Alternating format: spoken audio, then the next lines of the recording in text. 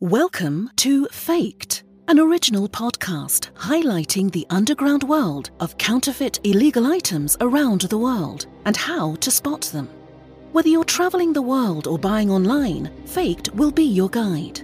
With your host, Joseph Rowan, you'll explore the many ways counterfeiters can pull off disguising everyday consumer items as the genuine good.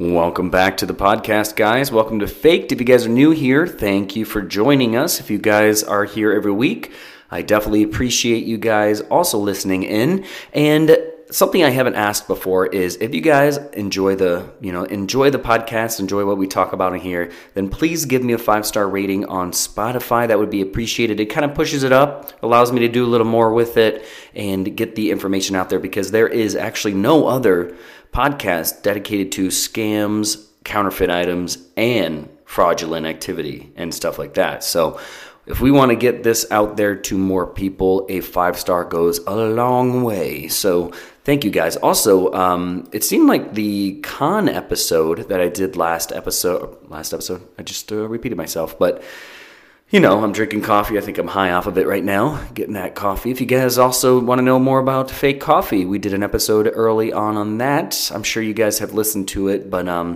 it's always good to kind of refresh your memory on some of that stuff. But anyways, we're going to be talking about a con woman today, not a con man. Figured we'd keep this an equal opportunity podcast, but we're going to talk about a Julia Lyons, which just, I feel like begs for the pun of like the Lion's Den, but it's Lyons. They called her Slick Julia Lyons, which I think you could probably guess as to what year this came from.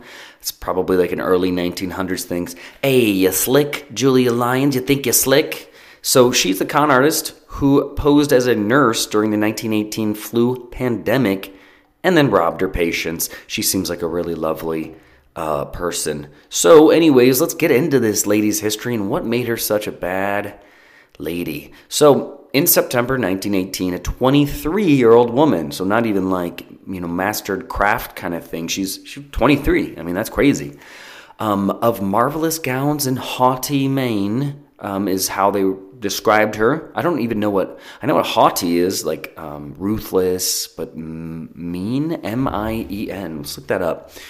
I'm thinking like, it's M-I-E-N. Yeah, I was thinking like Maine, like chime out. Okay. Person's look or manner. So I probably said it wrong. So like a mean, yeah. Or let's see. Men. Yeah, it's men. So how have I never heard of that word? That's crazy. Maybe I'm just too interested in the chow mein. So anyways, let's continue on. So she was described not as like an elegant lady. She was apparently, I don't know. She said of marvelous gowns and haughty men is what we found out there. So apparently maybe she was like, I don't know, maybe somebody else of similar caliber. Like the lady from Ocean's 8, I would say. Like the main, I can't remember her name. She was in, yeah, well, you know what I'm talking about. She's the one that also was in not The Longest Yard. I'm getting all of these mixed up. The football movie. Why can't I think of her name? And I always feel like just everyone's Julia Roberts. Her name is, this is who I want to compare it to. That's why I'm kind of getting into, Sandra Bullock. Sandra Bullock, that's kind of what I would picture if somebody said of marvelous gowns and haughty men.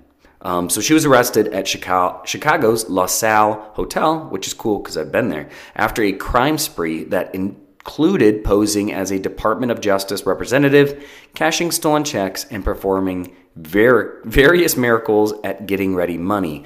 So she was like a master of her craft. She was 23. She was ready to go. She had the young gung-ho mentality, and she apparently just covered all things to make money. So the authorities underestimated their slippery prisoner, which would be her in this instance, who escaped from the South Clark Street police station before answering for her alleged offenses.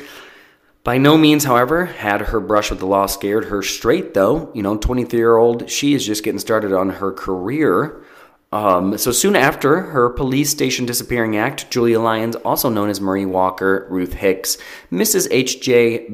Behrens, and a range of other aliases, She had a really interesting knack at picking names: Marie Walker, Ruth Hicks. But she concocted even more of a devious scheme. So this is even before we talked about this posing as a nurse during the 1918 flu pandemic. So let's move on to what she did to kind of make herself known across the world as one of these big con women, not women's. Which I think there's probably a lot. I'm going to be going through a lot of these con people. And I'm curious as to see how many more men there are than women, or women there are than men, or, just seeing maybe there's some children, some con children as well. Maybe that's a thing. I don't know. We're going to go through them, though. So as the Washington Post reports, Chicago was in the throes of the 1918 influenza pandemic that fall of 1918. So hospitals were already enlisting nurses to kind of tend to patients at home. So Lyons, correctly assuming that healthcare officials wouldn't be vetting volunteers very thoroughly, registered as a nurse under several pseudonyms and spent the next 2 months caring for a string of ailing men and women across the city. So this is true. I mean, we just got through a pandemic, and I think at one point I was a volunteer for something, and I am the least qualified to do any of that stuff. So this just shows you the 1918 where there was like no cross-referencing. This was probably so easy, but boy, was that brilliant, Julia. Yeah, so anyways, let's continue on to what the actual scam was, or what the con was. So Lyons' modus operandi, or MO, was simple. After getting a prescription filled, she'd charge her patient much more than the actual cost. So once she claimed $63 for a dose of oxygen, that really only cost $5. $5 even seems crazy for oxygen. But I guess adjusted to today's money, that is charging somebody $1,000 for an $85 item. Wow. I mean, you could say that's just the medical industry now. But sometimes Flu Julia, oh, that doesn't seem like something she came up with, because her names were solid, but that's a terrible name. Flu Julia. Why not just Flulia? That sounds better. As the Chicago Tribune nicknamed her. So, Chicago Tribune, not too hot on your nicknames there. So, even summoned a so-called doctor, later identified by the police as a dope seller and narcotic supplier. Isn't that just a doctor, though? No, I'm kidding. To forge the prescriptions for her. Then she'd flee the property, absconding with cash, jewelry, clothing, and any other valuables she could find lying around that house. Wow, dude, she is in deep, I would say. So, as for the physical well-being of her flu-ridden victims, Lyons could not have cared less. So when 9-year-old Eddie Rogan fetched her to help his older brother George, who was out of his head with illness, Lyons reported, "Oh, let him rave, he's used to raving." And unsurprisingly, George died. Well, geez, she did really not care at all. Oh my goodness, this lady. Okay, so though pitiless at times, Lyons flashed her rose-lipped smile and pearly teeth and fabricated charming stories to gain the confidence of her clueless patients. So she was kind of, I guess, a looker maybe? I need to find a picture. Maybe I'll do a little bit of a TikTok on this just so we can get some pictures out there, and I'll just do a little bit. This is obviously a little more in depth than what I'll be doing on there, but if you do follow me on TikTok, I've got a bunch of stuff on there, which is cool. So okay, so to win over old Father Schellhauer, for example, she asked, "Don't you remember me? Why? When I was a little girl, I used to hitch on your wagons." Oh, that's such a 1918 thing. Why? When I was a little girl, I used to hitch. Yeah, that's super 1918. So Schellhauer believed her and threw a snooping detective off the scent by vouching for Lyons. So she was already kind of setting up these these other people to kind of vouch for her, which is pretty smart too. So vouched for Lyons, who he said he had known since she was a little girl. So she kind of put that little plant in him. So clever as she was, Lyons couldn't evade capture forever, however. So in 1918, November 1918, detectives eventually linked her to Eva Jacobs, which was another girl of the shady world, and wiretapped the home of Suicide Bess Davis. So that's maybe another con lady. Sorry, I'm drinking coffee right now. I already told you that, but it's really coming up. Maybe I'm just not going to drink coffee while doing these anymore. That's probably wise. So wiretapped the house of Suicide Bess Davis, where Jacobs was staying.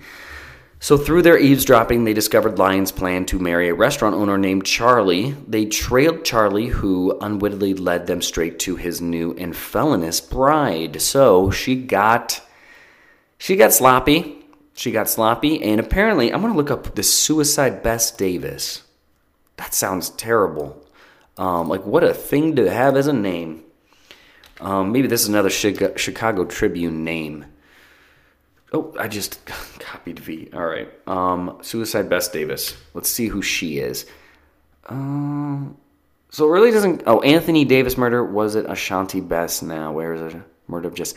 Doesn't look like anything came up outside of the Julia Lyons story. So maybe she... No, I don't know. Maybe she made her up in order to bypass rent. Maybe kind of like an LLC setup, but it's...